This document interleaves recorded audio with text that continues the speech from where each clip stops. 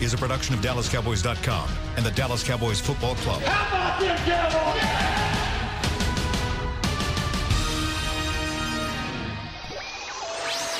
This is Radiohead, broadcasting live on DallasCowboys.com and the official Dallas Cowboys app. Now, your hosts, Tyler Klutz, Christy Scales, and Brad Sham. Welcome to Radio. There we go. Welcome to Radioheads, everybody. The public executions have been postponed for 2 weeks. All deportation orders have been tabled, but only for 2 weeks. And then there's the opportunity for everyone to be idiots again.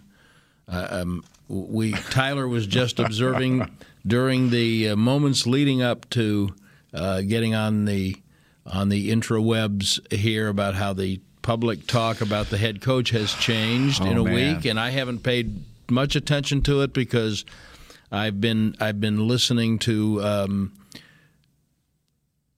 inadvertently some media people talking about both print and broadcast about how, yes, that was great, that was nice, but that kind of offense won't get them anywhere if they're. I mean, if people are picking things apart. I heard the one that Kellen was allowed to call this game. Yeah, totally different than all the other ones. Right. Yeah, because Kellen took over, and now that was why it was what it was. Right. And so it is as my therapist would say, it's your work to figure out why you can't let that go and let other people's business be theirs. But I would just say that I think we saw the most complete game the team has played last year. But I'll tell you when I really thought it started, and we got Christy involved in this before the game ever kicked off because you could kind of tell the atmosphere in the stadium was a little different, It was right? charged, and the difference was like 90 minutes before kickoff, and it was during warm-ups, and the players go out super early just in shorts and T-shirt and do some jogging and stretching, but when they come out in uniform, they come out by position groups, or like the specialists will come out together. But like 90 minutes before kickoff, and the Eagles' position groups are trickling out, and they're getting booed. I mean, rained down upon by fans at AT&T Stadium. Now, it happens all the time to the Cowboys when the Cowboys go to road games, but boy, I just took note of it because I'm like, what's going on? Who did they show on the overhead screen? And no, it was the Eagles coming out, and so that just kind of set the tone. I know the rivalry is real. It is. Now the defense set the tone with the takeaways, but the offense also, the crowd also set the tone early. What does that do for players, Tyler? The energy. I mean, it's real, and you mentioned it on the radio. The radio cast of the game is they came out fast. It was an attitude. They were electric. It really does. So the atmosphere, although when you're on the sideline, you're not trying to notice what's going on, but it is an energy that you feel, and it's undeniable. And that's why you always talk about, like, you'll hear people, players, hey, fans, we need you here at this game. We need you, because the energy does play an effect to when you go out on the field and the intensity that you play with. We talked about the last 3 weeks. The fact that they came out flat, slow starts, and it was real, and we talked about that. Now, where we talked about Coach Garrett's role in that and going in and making sure they were prepared, we office here at the Star, so we get to watch Wednesday's practice. And by we, Tyler means the multi-billion-dollar real estate conglomerate of which he is. Not yet. ESRP. Yeah, there we go. That's us. Key partner. Yeah. Co-worker Darren Woodson. So there's some football guys up there. But even from behind the glass, not even hearing the stereo and all that, you could tell it was crisp and it was fast, and there was the intensity. Not that they don't practice hard, because I'll still, everyone asks me like, oh, Coach Garrett's a quarterback and, he's soft and he doesn't work them hard. We practice harder than any NFL team in the league, guaranteed.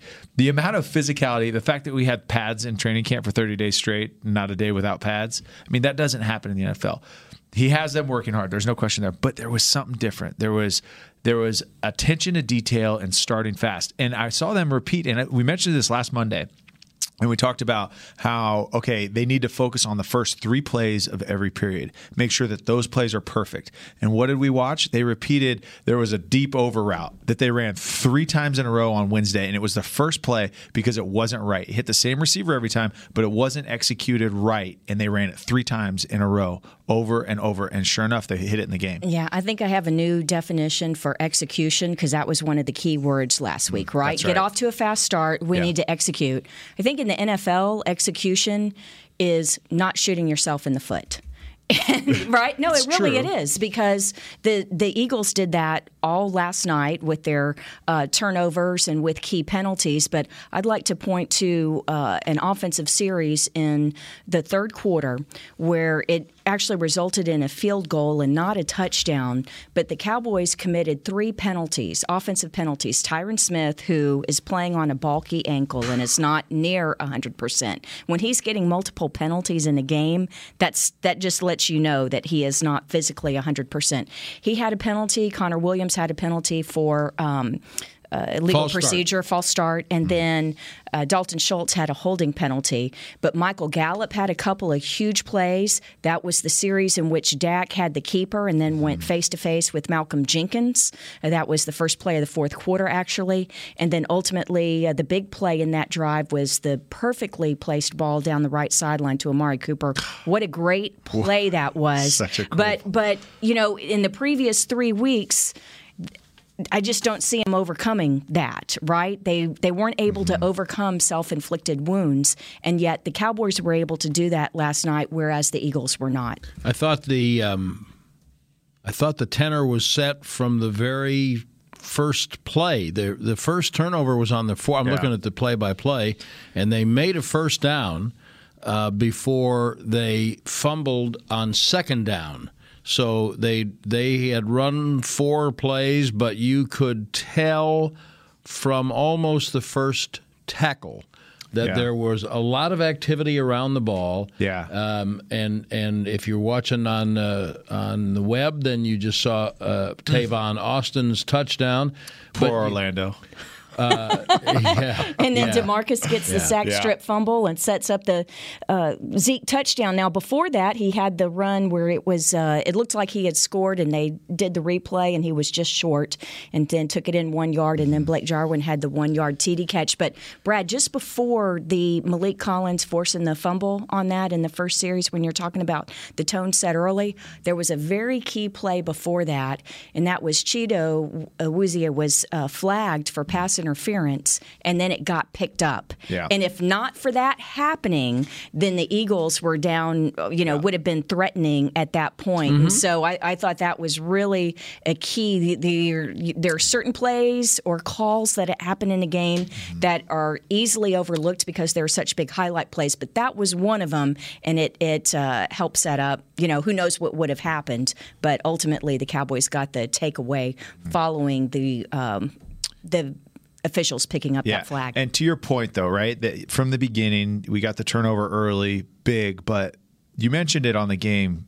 You and Babe talked about it, the swarming, right? Flying around 6, 7, 8 people to the ball. It is really, really hard on a 52.5-yard field to tackle someone by yourself. And the last few weeks, and you guys talked about this, there's a lot of missed tackles, but they were solo tackles when you're swarming, when you're coming together. But again, that comes back to energy, right? Everyone, multiple guys getting off of blocks, being where they need to be, executing and doing it. And that was the difference. And that's when good things happen. The ball comes out. The center snapping it early before Carson has a chance to catch it, hitting him off the chest. Those things are not accidents. It wasn't just people are like, oh, well, they just play terrible, like they weren't very clean. But you force them to play bad because they're thinking about other things. And I quoted this last night. It's one of my favorite all-time quotes. Yogi Berra said 50% of this game is 90% mental.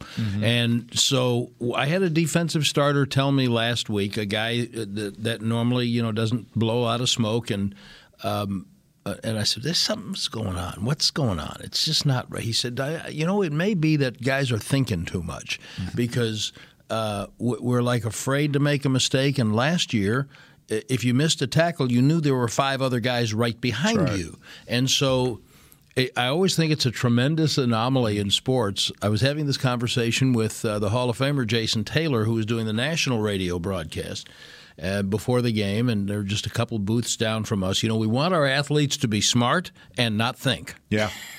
No, it's true. It's being able to process all of the an immense amount of information, right? That these guys have to go out and execute to the point where you're so smart, you're intelligent, but you don't think about it because it is now become a habit, and you've ran through it all week. And it really takes someone like to have the intelligence to think about, okay, hey, I've got to put in this work on the front end so that when that ball is snapped, it is all reaction. So the muscle memory of practicing the right way with the intensity that you described earlier, Tyler, that to me, if you've done that, and then you're really well prepared, which this team's usually pretty well prepared. I mean, I know people don't believe it, but they're pretty well coached. Agreed. And they last week, for whatever reason, might be 3 losses. Xavier Woods told us that on the postgame show. So did anybody say anything? He said 3 losses said something. Yeah. So, okay, if that's what it took, fine, because what happened was from the very beginning you could tell that there was an edge and intensity to the defense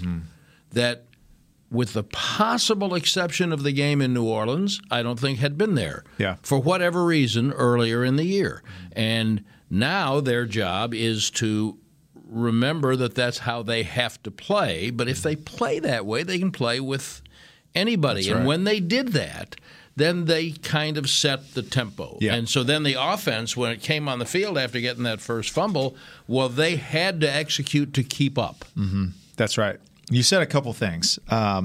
First, when he said the 3 losses said it, one of the things that Jerry, top down, has done a great job of is he's done a great job of building trust in guys. And I think had it been approached a different way after 3 losses like the public was calling for, you talked about playing faster. You talked about not thinking so much. If Jerry had gone into that meeting room or Coach Garrett had said it in a team meeting room, so whoever doesn't play, we're going to cut your A, or you better go play. You think those guys are going to think on the field, but there's a level of trust in this organization because I know Steven, Will, Jerry, Coach Garrett, they trust this team that they've put together. And yes, we had 3 weeks that we put stuff on film that we did not love, and the result was not there. But here's what I saw. I saw guys trusting the leaders, the organization, and their teammates, and they all played that way. And kudos to Jerry and the front office to allow that trust to be built, because that is what great teams do. Great teams trust each other, and they are not worried about, okay, who's behind me, who's trying to take my job. Look, that innately is in this business. It is. Someone's always trying to take your job. But the fact that Xavier Woods says, okay, the 3 losses said more than any coach ever could, that shows the maturity of a team and what the goal of this team is. Yeah, I'd like to go to the point of, you were talking about practice and how, it's getting things right and getting the technique and the mechanics correct so that you just fall back on it like muscle memory on Sunday. Interesting conversation with Brett Maher last night after the game. Of course, Brett kicks the 63-yard field goal to close the first half. It's a team record, and he's the first kicker in NFL history to have 3 career field goals of 60-plus yards. But so he's one of the ones who's not being killed. He's one of the ones who's not being killed. But here's the thing: how he's great at long distance. Can we all say that he's actually more reliable from longer distances than shorter distances, which kind of drives fans crazy. But take a guess as to how many times in the week he actually practices those long kicks. I'm going to say none. They spend a lot of time on their own, especially when the team is inside. I'd say he probably kicks 20-plus 60-yard field goals a week. Brad is correct. He kicks 0. So what he's kicking now, what do they do out there, then? The longest that he you've been around these teams for a long time. You got the long snapper, the kicker, and the punter. I think they go play pinochle or something. Yeah, I'm not sure what they do. The longest that he actually kicks is in the pregame warm-ups on game day. The last kick that they'll do when it's just the specialists that are out on the field, they'll set the ball down at the 50, or the place will be at the 50, so that would be a 58-yard kick. But during the week, they don't kick long ones, and what they do is he's working on the mechanics because the stroke, the kick should be the same. The mechanics should be the same. That's right. And so that's what they're doing. It's kind of like LP Ladisar in a way, who's the deep snapper. Whether it's a 63-yarder or a 20-yarder, it's all the same. And I just thought that was really, really interesting. And the other thing, and it goes to where you talked about like mental toughness and confidence and things like that. Talking with Keith O'Quinn, who was the special teams coordinator, got some stuff with him last night. And you did that for a long time after the game. I saw you talking to Keith. Well, I'm going to do a feature on Brett Maher, and KO.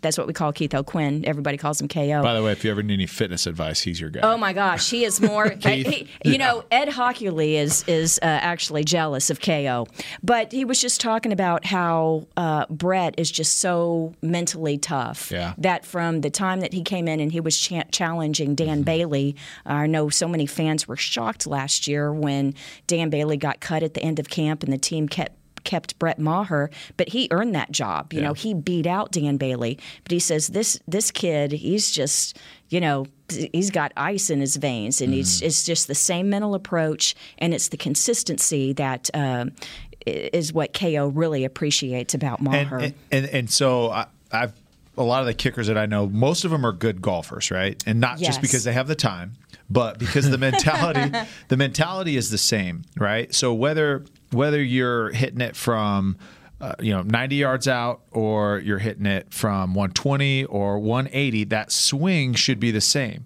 right? And it's the same. It's the same concept with kickers. Is that okay? Look, and that swing, his leg swing, looked smooth, looked easy. He didn't muscle it, and that's the sign of a good kicker. Because let the mechanics do the work, and that's what's going to be consistent. Because whether you're kicking it from 30, the ball's still going the same distance, right? There's just a net that stops it behind it, but it's the same thing, and that's a mature kicker that can, I'm not going to think about it being 60 yards, whether it's 30 or whether it's 63.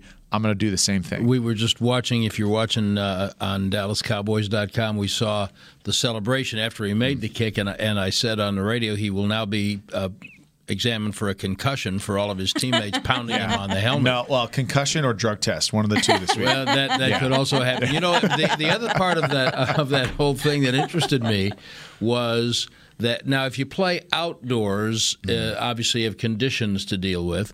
But I said, at some point did you guys say, okay, I'm good from here, or did Jason say, how far have you gotten? He said, no, we do that during the week. That never came up on the sideline. He just made the call and just go. He said, during the week, we know what the range will be. Now, I know that that's not the case on an outdoor field when the wind is, when they go to the Meadowlands in 2 weeks on a Monday night. It'll depend on how cold it is because the ball's heavier, and it'll depend on how the wind is blowing. Especially there. But for something like this, or if the conditions are calm, he said, no, we do that during the week. There was never. It was just kind of, let's go. Yeah, actually, KO said that Brett was kind of like, give me a chance on this one. Give me a chance. And he pointed back to when I mentioned how he beat out Dan Bailey at the end of the 2018 preseason. It was the fourth game of that preseason, and you may remember that Maher came on and he had a chance to kick, I think it was like a 56-yarder or a 52-yarder. It was 55 plus, I remember. And he had kind of had the job maybe already in hand. But nobody knew it. Nobody knew it. But if he misses it, he really hurts his chances. Yeah. But KO said that he's like, okay, give me a chance on this one. Give me a chance on this one. Went out, nailed it, solidified his job. All right, we're going to take a break. When we come back, we're going to let Tyler Klutz dissect the Cowboys offense now and tell us why it either is now brilliant again. Because Kellen's calling the plays now. or why this offense can't possibly work going forward. This is Radioheads. We'll be right back. While a player could look good on paper, it's when he's out on the field that you really find out what he's made of. That's why the Cowboys rely on more than just stats and scouting reports when building their team. When picking a tractor, it's why you should rely on more than just specs and features. You've got to take it out and put it to the test. The Cowboys did when they named John Deere their official tractor. Experience one for yourself. Visit myjohndeeredealer.com/football. Do you want the most interesting, up-to-the-minute Dallas Cowboys news straight from the Star in Frisco? How about exclusive and on command? That's right, news and nuggets you can't find anywhere else. With our exclusive Cowboys content on Alexa, you can have all the answers, secrets, stories, and more. What's Stephen Jones thinking during a game? What's Joe Looney's favorite pregame meal? We take your questions to Cowboys players and coaches, and you can hear the answers directly back to you. Just say, Alexa, open Dallas Cowboys.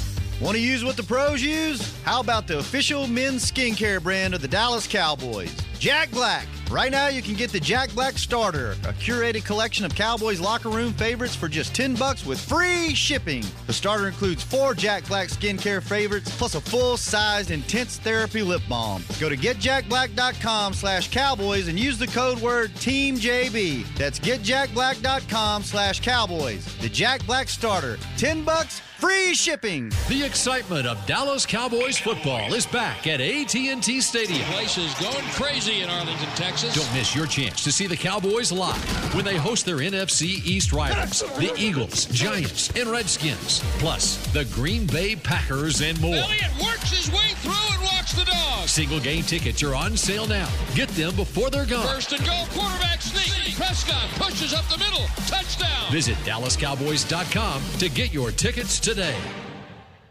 Back to Radioheads. Welcome back, everybody. Cowboys are 4-3, which is better than 3-4. That sounded obvious, but it's not quite. Brad Sham, Christy Scales, Tyler Klutz, after the Cowboys blew out the Philadelphia Eagles last night, and so let's discuss the offense a little bit, Mr. Klutz, please, because it seemed efficient. People were dazzled by the kind of triple option call to Tavon Austin for the first touchdown. And where was that creativity the last 3 weeks? So would you address how situations present themselves in games? And I read one thing from a respected columnist, a guy who's a friend of mine who I think is really good at what he does, this morning, talking about that the bootleg touchdown pass to Blake Jarwin last night was proof that they should have done that on 4th down against the Jets. And it may not have even been the same look. To me, you can't compare one situation to another, but please enlighten us. Yeah, you can't, because here's the thing is as you're doing your scouting, now, look, you've got 1 week to prepare. But the scouts and the quality control coaches, they're looking 2, 3, 4 weeks out. So they're already breaking down, looking at tendencies of the either opponent's defense or offense, what they look like. So when you create a game plan, you're looking at those opponents, what they show, where the weaknesses are. So, for example, last week, the Jets.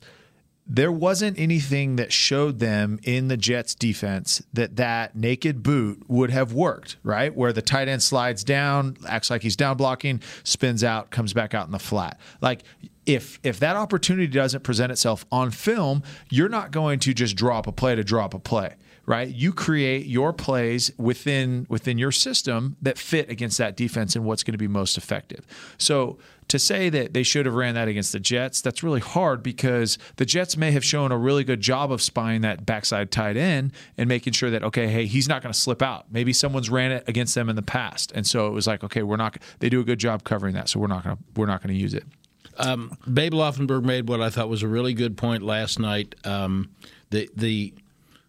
The sequence at the end of the second quarter that presented Maher with the opportunity, and Christy made this point during the break, presented him the opportunity to kick the 63-yarder. First of all, you give an assist to Quinn for the sack that forces the Eagles to punt.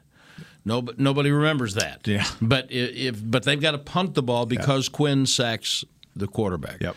Now, from 22 seconds to 9 seconds, Witten out of bounds, and they move the ball into what turns out to Old be Faithful. Yeah, into field goal range. So the reason I'm bringing all this up is it was clearly really, really good use of the clock. Yeah, it was. Dak And did a I great don't job.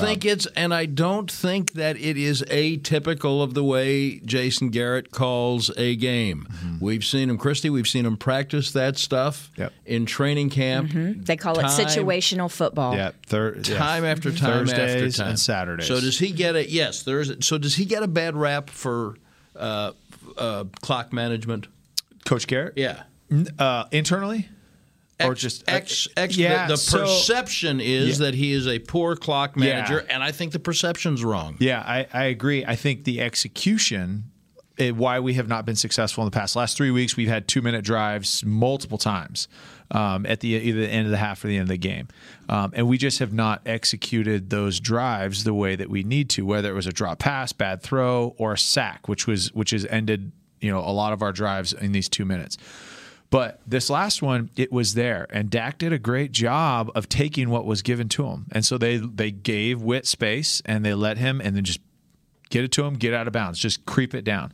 Because really, I mean, what an average play in the NFL is, they say 7 seconds. But in 2 minutes, that needs to be down below 5. It needs to be really like 3 or 4 seconds. And those quick out routes, that's what that is. But so they went from 22 to 9. Yeah. Yeah, but you say taking what they give him, and this is the growth of quarterbacks, is that last one. Yeah. He didn't try to force it because I think it was Mills who had Witten there playing on the sideline. Everybody else was dropped back deep, and just in this case, they decided to go with a Hail Mary or long pass instead of a quick out. And Dak intentionally sailed it way over the Cowboys bench. So that shows the maturity there as well, and recognizing the situation. An incomplete pass in that 2-minute drill, as long as obviously it's not fourth down, is a win. It is a good thing because that clock is just as or more important than the yards. Absolutely. But to your point, the clock management, Coach Garrett, we work that. The Cowboys, I say we, like I'm still there, but that clock management, we work that all the time. So to say that we're unprepared in that 2 minute and we don't have the right approach to it, that's completely false, because they work that all the time. And every scenario, every single Saturday, we practice a scenario that happened the week before somewhere in the NFL. So they're watching all these games in any situation where either a team did something really well or made a mistake, and we'll call it, we'll stop it. Hey, this game, this is a situation that happened. We're going to learn from their mistake, and we're going to replicate this, and we're going to go execute it the way that it should be executed. So he does a great job. I mean, as far as education on the game, like, he educated me so much, and having already played football for 25 years by the time I got to the Cowboys. I mean, and you played offense and defense. And the things that I learned about the game that I didn't even know were actual things in American football in the NFL, like, I learned from him, and he runs through so many detailed scenarios. So I think you're exactly right. Give an example or two. Like the end of the half kick that just happened actually this last week in London. Like, I'd never seen that before. The fact that you could fair catch a punt and then kick a field goal from the 50-yard line with a holder on it. With a holder. Free holder kick, Yeah. Free kick. And I never knew that the free kick, and this was a guy I'd played my entire life, literally since I was 4, and this was a scenario that we walked through. And not because it happened, it was like, hey, we need to make sure that we address this, and this is something that's at least on your radar, so you're not like I would have been in the middle of a game. Not that I'd be on the field, but you might have been. Yeah. Let's before we talk about some things on defense, let's address a larger global point, which is I am constantly perplexed by what appears to me to be the feeling among football fans, and I think it's not limited to the Cowboys or to the NFL, that the standard is perfection all the time. All the time. I mean, do you have someone in your office upstairs examining every phone call and deal that you make and then explaining publicly why you should not have made that deal or how you should have done it, even though the closest they've ever gotten to real estate is driving by a sign in somebody's yard? Yeah, I actually get that all the time. I get calls all the time that they were not happy with how I executed that transaction. And You don't get them all the time. You have your producer hang up on it. Yeah. Have your producer hang up. What was Klutz thinking on that? No, I think that it's interesting, though, with the fans and the reaction. Yeah. They think it's such a dumpster fire with the Cowboys, but look around at the other teams and their fan bases have the same thing, unless you're New England. But oh my gosh, the greatest joy besides the big win last night is knowing the reaction of the Philly fans today. Because they are apoplectic. I looked at a little bit of the Philadelphia Inquirer this morning. I ran out of time, but the one charge, apparently Doug Peterson was accused in his press conference of his team being unprepared. See, again, what? Again, they were just outplayed. They really any given Sunday, they were just outplayed. I do believe we're the better team, no doubt in my mind. You know, they're a little banged up in the secondary and on the front, and obviously losing some key players that doesn't help. But we are by far the better team. So to say that they were unprepared, I people just say stuff. There's got to be excuses. There's got to be a reason for everything. And your point, like, perfection is the only standard that we accept. And it's so funny, like, why is football that way? Is it because it's a shorter season and we've got all week to talk about it and build it up? And whereas baseball, like, if you're a 300, 350 hitter, I mean, you're an all-star. Like, and you failed 65% of the time. That's exactly right. So you picked the wrong sport, Tyler. You should have done baseball. Apparently, goodness. And my body would feel better, too. You'd still be playing. Yeah, we'll see. And to your point, though, I really do believe that it's unfortunate because the mindset in the locker room is to pursue perfection, right? And that is the standard. And that's why and I'm going to kind of go off on a tangent here. It's unfortunate because you look at these guys, and I'm included in this, but as guys go to what's next, it's hard because that's not real life. Real life is not perfection. Real life is failing over and over and over and learning. And yes, okay, we're going to make those incremental growth moments, right? And we're just going to grow and grow and grow. Where guys are just baffled, and it's like, guys lose back-to-back times in real life, and it's like, I don't even know what to do. And that's why we see some guys struggle in that next life, because this unrealistic expectation of perfection is not reality. But, on Sundays in the NFL it is. Well, so key also last night, I mean, not just getting the division win and being in sole possession of first place in the East, but when a bye is coming up. And imagine it's the best week of the year. But what's it like? Compare and contrast going into bye weeks off of big wins or off of very disappointing losses. So the biggest key is practice Tuesday, Wednesday, Thursday this week, right? Generally, Tuesday's a lighter day. They'll be in shorts and helmets, and it'll be kind of a light day. Wednesday's a work day. It's like, okay, hey, we're going to make sure we're getting better at something. And then Thursday's just another light day, send you off, have a long weekend. It's great. But you come off of a loss, those practices look very different. And it's generally special team coaches get a lot more time this week, right? So the guys that normally skip the special teams period now are in the special teams period. And instead of it being a 20-minute period, they now have 45 minutes to do what they want. And those special team coaches have a lot of time to come up with some really crazy drills. And so the week coming off of a win, it's the feeling is good. Hey, let's get better. Let's refine. And then let's enjoy this week. Let's unplug, recharge, and then we're back.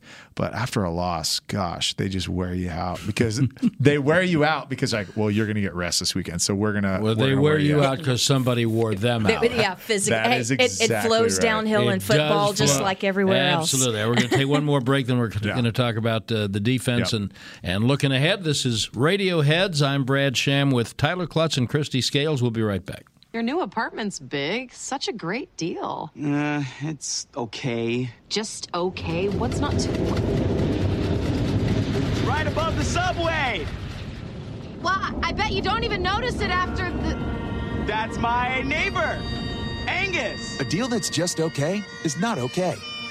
Get a great deal with America's Best Network. Come into an AT&T store and learn how to buy one smartphone and get a second one on us. Based on GWS 1 score, September 2018. It's time for Tailgate with the OtterBox boys. OtterBox? The makers of those crazy protective phone cases? The one and only. They're also wild about protecting parking lot parties from sad drinks. It's why they made Elevation Tumblers. Rumor around the crockpot is they're made from stainless steel with a copper lining to keep temps hot or cold. True. They even come in 7 different sizes, up to 64 ounce, the Growler. I like how OtterBox drinks. Thinks. And that's been Tailgating with the OtterBox boys. Check out all the colors and sizes of their Elevation Tumblers at OtterBox.com. A man's Stetson doesn't just protect him from life's elements. It projects an unstoppable and legendary spirit, just like the men wearing silver and navy on the field every Sunday. Since 1865, Stetson hats are American-made with pride right here in Texas. They are still the official crown of all self-respecting cowboys. And Stetson is proud to be on the field with America's team. Find Stetson hats in the Pro Shop or at Stetson.com today. Star Sports Tours is the only official fan travel partner of the Dallas Cowboys, offering exclusive game weekend travel packages with sideline access and photo ops with current players, alumni, and cheerleaders. That's not all, though. You'll get to talk X's and O's with Senior Director of Player Personnel Will McClay, and of course with yours truly, me, Brian Broaddus. You can trust the official fan travel partner of the Dallas Cowboys, and with us, you'll travel like a pro. Visit cowboystravel.com to book your travel package today.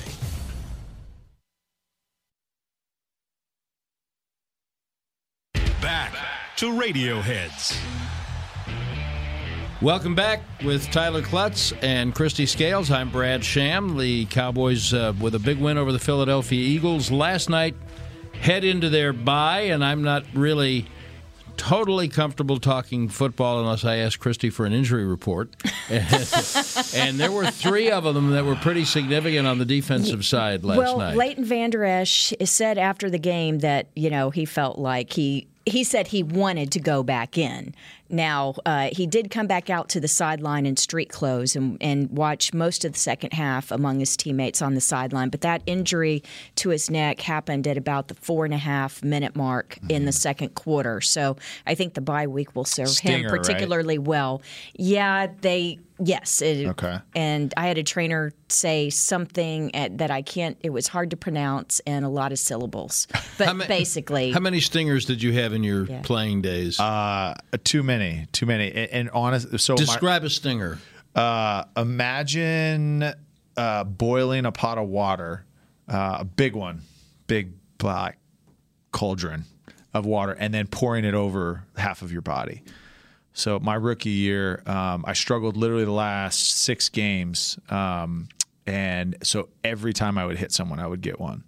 And it was to the point where, it was absolutely awful. And it's something that only rest can heal. It's a nerve impingement, right? Yeah. So it's pinching a nerve, and so there's some sort of inflammation or something going on in your spinal cord, and every time you connect, and it runs down your neck, through your shoulder, and I was feeling them all the way down into my leg. But again, boiling water over the top of you. And what we do, and fans, and we all say, well, he's got a stinger. He'll be back in a little while. Yeah. And that's the thing. But they usually do come back. But yeah, he went into the blue medical tent, and actually, I think it's more than just like I say a regular stinger. And I don't mean to diminish anything like that.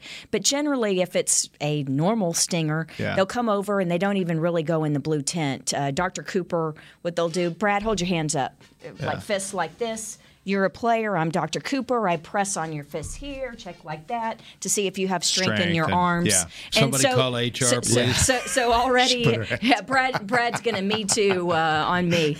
So we're going. It was different in that they took Leighton into the blue tent, and then from there he just went straight back to the locker room. So it was more serious than a regular stinger. I think that the one injury, Robert Quinn, it ended up with a rib injury. It happened very late in the second half. Yeah. And the second quarter. Second quarter, excuse me. It happened late in the second quarter. He did not come out for the second half at all. Yeah. And so rib injuries, and I don't know if you've ever had one, on, Tyler, but our broadcast partner, Babe Laufenberg, will say he had a rib cartilage injury and spent nights in the hospital, says it's the worst injury he ever had in terms of pain. Every breath that you take, it feels like you're getting stabbed. So I'm hopeful because Robert Quinn has made such a huge difference. He's supposed to be on the radio show tonight that he was scheduled for, and then as long as he's healthy enough to get through the radio show. Now Jeff Heath, it was not a concussion. That was he came over and. I think it might have been like torso, chest, rib kind of thing. They weren't like checking for stingers or anything. It was just like, and honestly. He was throwing his body around all night long. Actually, what happened was on this one, he's covering his man, he's crossing the field, and his eyes are back on the quarterback, and he doesn't see the receiver for the Eagles running straight into him. It was not a pick. Mm-hmm. It was just two bodies colliding at full speed, and it basically laid Jeff out. Now, I think it was a situation where if they really, really, really needed him, at that point it was 37-10, or at least it was 30-10 at that point. No, I'm sorry, they had already scored. It was 37-10, so this was with less than 9 minutes left in the fourth quarter. Maybe he would have gone back in, but they were kind of pulling some players at the end. Yeah. So I want to mention a guy who never gets mentioned, but I thought he did a tremendous job last night. Kerry Hyder is a guy from Texas Tech. He's from Austin, went to LBJ High School. And he's been with the Lions. He's been with the Jets. He's been with a few teams. They signed him in the offseason. I always kind of think of it was like a Patriots-like signing because nobody noticed. But he's a smart veteran who can play and tackle, and he's been versatile, but he's just nothing but hustle. Mm-hmm. I thought he had a really strong preseason, and Christy, last night I looked up to start the third quarter, and that's 51 instead of 58. That's when we knew that Quinn wasn't coming back. Yeah. And I thought that Hyder was a really important part of what they did in the second half. He really was. Now, he made the highlight package because of the fumble recovery. That was the snap that Wentz mishandled there in the second half. But it was interesting, Brad, because Hyder actually got quite a few snaps in the first half, but it was the inside. You talk about him being a versatile player. He was actually part of the rotation. He actually came in for Antwaun Woods next to Malik Collins. So playing defensive tackle. And then in the second half, it was exclusively at end because Quinn was down. And so he's been a great find. I think technically he only had one quarterback hurry, 2 tackles, the fumble recovery. But for defensive linemen, the stats do not reveal or show what the true contribution was. I thought I agree with you, Brad. He was one of the unsung heroes. But that interior line, right? That's what we talked about. Mm-hmm. We talked about the last couple of weeks that we really haven't seen a strong presence. Tyrone tried to battle through the hip. He just wasn't himself there. But Malik had an outstanding game as well. He did. He had the forced fumble on the first series. Yeah, he was one of the ones who was setting a tempo from the get-go. Right. And we saw the Malik Collins that we saw in training camp. And we've seen flashes. Yeah. And Antwaun Woods was a presence, and they need that. Yeah, that's right. They absolutely have to have that. So and guys like Hyder, I've always gravitated to those guys who don't Tyler Klutz, guys who make big contributions without a lot of headlines, no fanfare, no ego, happy to have a job. Give me 16 things to do. Mm-hmm. Yeah, and that's what you did, and I think that's what Kerry Hyder does. Olawale. You're saying I didn't have a fan base? You definitely did. I did not mention Especially a fan the radio base. Crew. But guys like Olawale, he didn't have a lot of snaps last night. There you go. A guy like that didn't have a lot of snaps last night, but sure had some key blocks. He had some big blocks. He had some big blocks. I love seeing that. Uh-huh. And what did you think? We saw a lot more of where Pollard and Zeke Elliott were in the backfield together. Two-back combination, I do really, really like that because now as a defense, right, just think about the mentality. Okay, we got 2 guys that are capable of making big plays in the backfield. Whether you line them up in the backfield or not, how do you approach that? Okay, because generally either you've got a safety or a middle line or outside backer usually. That's okay. Hey, I'm on the running back. Now it's like, okay, so now I've got maybe a less athletic linebacker that's got to cover that. It's just a matchup nightmare for defenses when you do that. Whether you motion them out and run them, run a little stick route or just whatever it is. But now you've got to accomplish it. But then also, too, it's a telltale sign of what the defense is going to do from a coverage. So you really expose what the defense is going to do early on based off that personnel. All right. Bye week coming up. Everybody take a deep breath. Put the hanging ropes back in the closet for a minute. At least for 2 weeks. Or save them for your your favorite college coach if that's what you need. And then just remember, you could be a Dolphins fan. Or Bengals. Hey, thank you, Kyle. You got it. This has been Radioheads for Tyler Klutz and Christy Scales. I'm Brad Sham. Have a good week, everybody. This has been a production of DallasCowboys.com and the Dallas Cowboys Football Club. How about this, Cowboys?